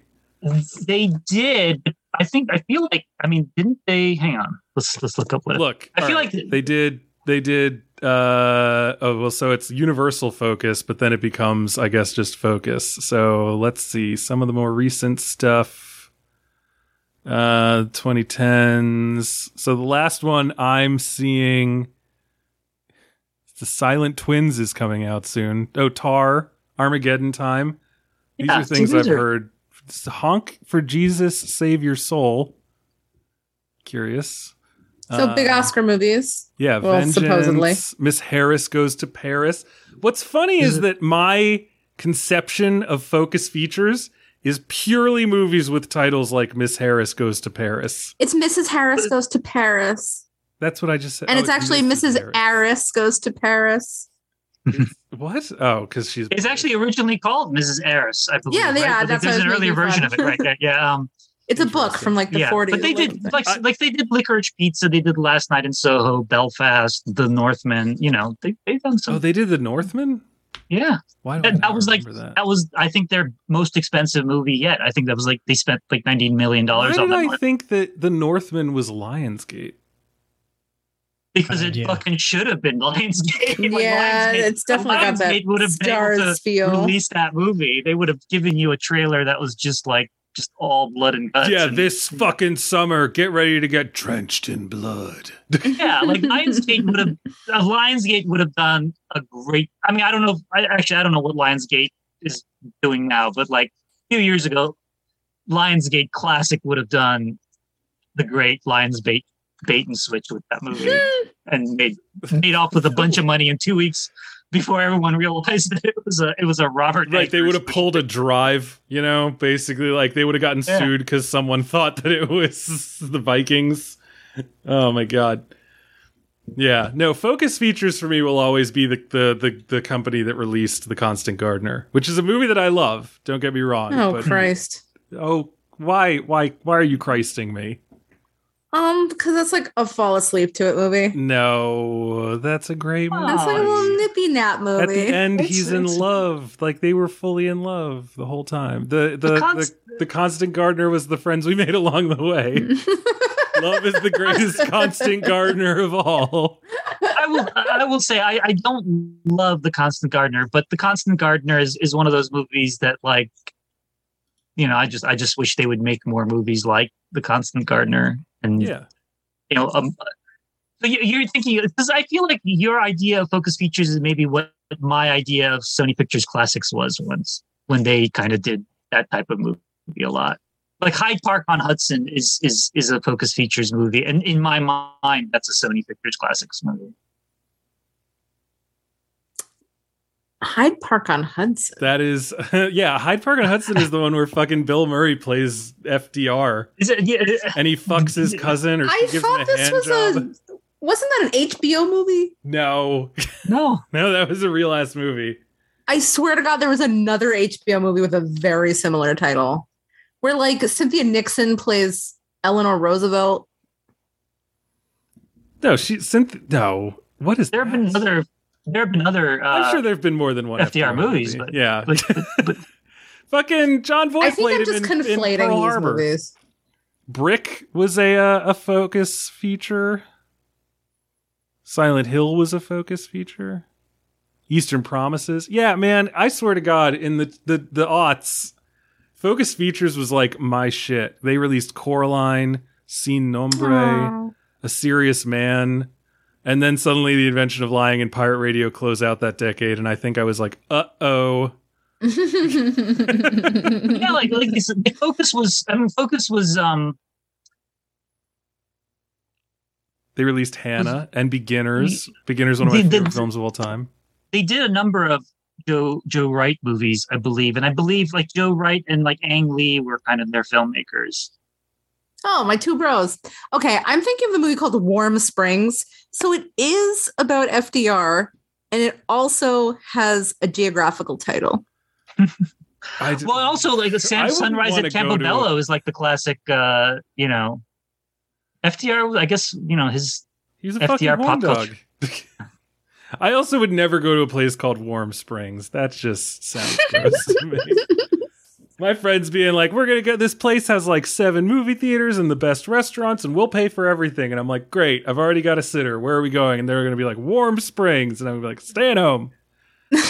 Nope. Why are the springs warm? Exactly. Yeah, I don't trust a warm spring. All right. That feels wrong to me. I as we were talking, I was thinking about, so one of my original points about 3,000 Years of Longing is that it reminds me of 90s movies, and I could not give you an example of why. And I kind of figured out, and maybe I'm completely wrong about this, but it kind of gives me like Jumanji vibes. Huh. And it might just be that it's like the janky CGI, or it's not even janky, but it's just like not the sort of photorealistic CGI. But it's about people kind of shifting through time, and there's like adventure to it, and this idea of storytelling and mystery, and I don't know, it just has that sort of like lore that I don't see a lot in films of this era, or at least big films of this era. This mythos. A couple of people pointed out that it had a Terry Gilliam-esque quality to it. I mean, I love Terry Gilliam, but that was not a reference point I thought of when I saw it. But after they mentioned it, yeah, I mean, like Gilliam and honestly Fury Road Miller, in my mind, are very similar. Like chaotic close-up frames. Gilliam is another, I keep wanting to say author, and it's not the word. Another director where it's like, I'm going to mostly feel revulsion. Like, I know that his angles and his close-ups and his makeup and everything is just going to turn me off. Also big on practical effects. Yeah. And maybe that's where like the grossness comes in. Like, I have recollections of like Zero Theorem, Tidelands, other Gilliam movies recently where I'm just like, ugh, I don't like this. Like, even I fucking love Fear and Loathing in Las Vegas, but like, it's a gross movie. It's got a lot of claustrophobic like stuff that sucks, and but like, that's kind of the point. And having, had my drunk years, I like it fits. Like, that's how it feels when you've had too much. The room is spinning and everyone's popping at you. I mean, the Gilliam films that I think this maybe more resembles are, Adventures of Baron Munchausen and and what was that? The Imaginarium of Dr. Parnassus, both of which are also about kind of like the importance of storytelling and all that stuff. But yeah, I mean, Gilliam, most of his movies I think were made in the age of practical effects. So, he did those. I think he didn't have like CGI budgets and almost killed his crews as a result of it. All right. What are our final thoughts? Yeah, I was about to say, we've gone longer than I was expecting, but this has been a very edifying, fun conversation. Absolutely. We've beaten the movie running time. Guys, we did it. We did it. It's not that long a movie. That's the thing. I'm always surprised by the fact that, I mean, it's like 107 minutes or something, 106 something. I thought it was like an hour and 48 minutes. Yeah, this sounds about right. It feels like, longer than Beast. Beast is such a great sort of, this is exactly how long this movie needs to be type of film. Beast is 93 minutes with credits. Yes, 100%. I really enjoyed Beast, and part of it is that thing where it's like I don't feel like they're stretching this. I enjoyed the long takes that weren't like ostentatious kind of long takes. They were just like useful long takes. Yeah. Yeah, I like Beast. I like watching Idris Elba fist fight a lion. You really like it. I don't know. We can't talk about Beast. It's like 11:16 right now. Let's wrap it up. Robin and I got to get to bed. Beast does have like, I watched that movie and I was like, Brian, how are you gonna say I can't talk about Beast and then start talking about Beast? I talk about Beast. I really want to talk about. Jesus Christ! It has this like, it really does get across the sensation of like being a father, where it's just like, I will protect this child if it kills me, and in fact, me dying is the thing that will keep this child safe, and like that's such an awesome thing to see, especially embodied by Idris Elba, like, because he's fucking amazing. So yeah, so that's what I wanted to say. Go see Beast. It's out in theaters now. You can also see 3,000 Years of Longing. They're both in theaters now. You could take like a long afternoon and see both of them as long as the times work out. All right. Bilge, you're our guest. Any last things to say about this before we head out for today? No, I mean, thank you for having me. Thank you for letting me talk about this movie. I'm sorry you guys had to watch it. Well, Robin liked it. Right? No, I liked it. I liked it a lot. Yeah, that's all right. But I can see why other people, it might have been too precious for somebody else, but I'm fine with it. Just subtweet me, Robin. Just no. I mean, I think it's, it is acquired taste isn't the word I'm looking for, but it is a very particular kind of movie, right? And it's not like, it's like, if you're not on its wavelength, it's just not going to work. Like, the whole thing depends on you being on that particular wavelength.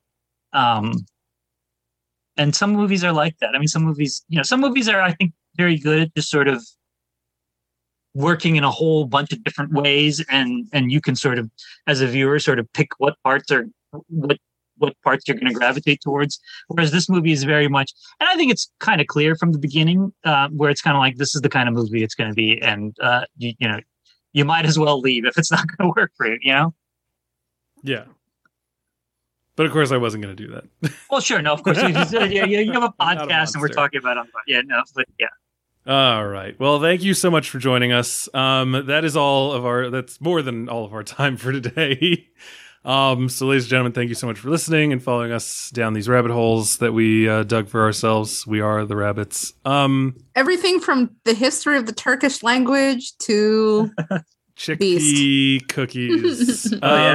We learned something. We all learned something, right? To focus features. We learned the history of focus features, Paramount Vantage, the contracting of movie distribution, the rise of streaming. We've all walked out of here stuff. a little richer, a little closer, a little more full, and a little older, but also a little wiser. I gotta fucking go to bed. All right. That's all. We are brought to you by patrons over at patreon.com/filmstageshow. Give us your money. We were brought to you by Mubi, mubi.com/filmstage to see some good old Hungarian animation. mubi.com/filmstage. Rumbar, what are we talking about next time? I think we're off for Labor Day. Hell yeah. So we need to talk about our next film. It might be a classic episode. This might sound like we're all having fun, but podcasts are labor. They are real labor. They are emotional labor. And I think it's very important that we be brave enough to say that. So it's a good thing we're taking off for Labor Day. Okay, that's it. So yeah, that's all. Let's tell the fine people at home where we can be found between now and the next time that we ramble incoherently into their ears until Bill yells at us. Let's begin with our guest, Bilge Ebiri. Where can people find you online? I think vulture.com is probably the best place to find me. That's where most of my stuff appears. And then on Twitter, I'm at Bilge Ebiri, BILGEEBIRI. All right, Bill Graham.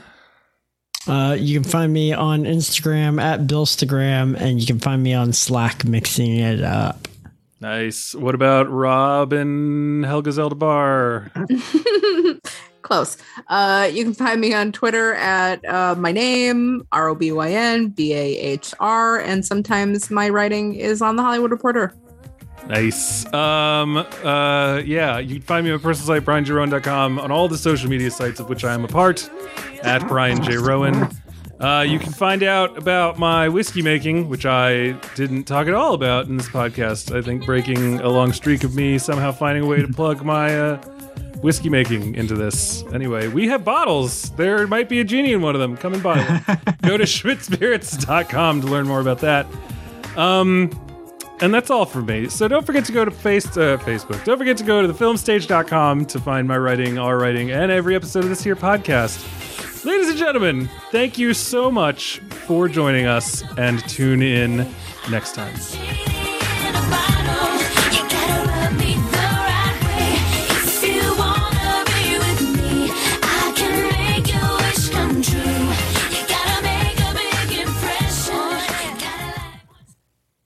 So listening to those lyrics, it's very clear that this movie is just an adaptation of that song. Yes, I agree.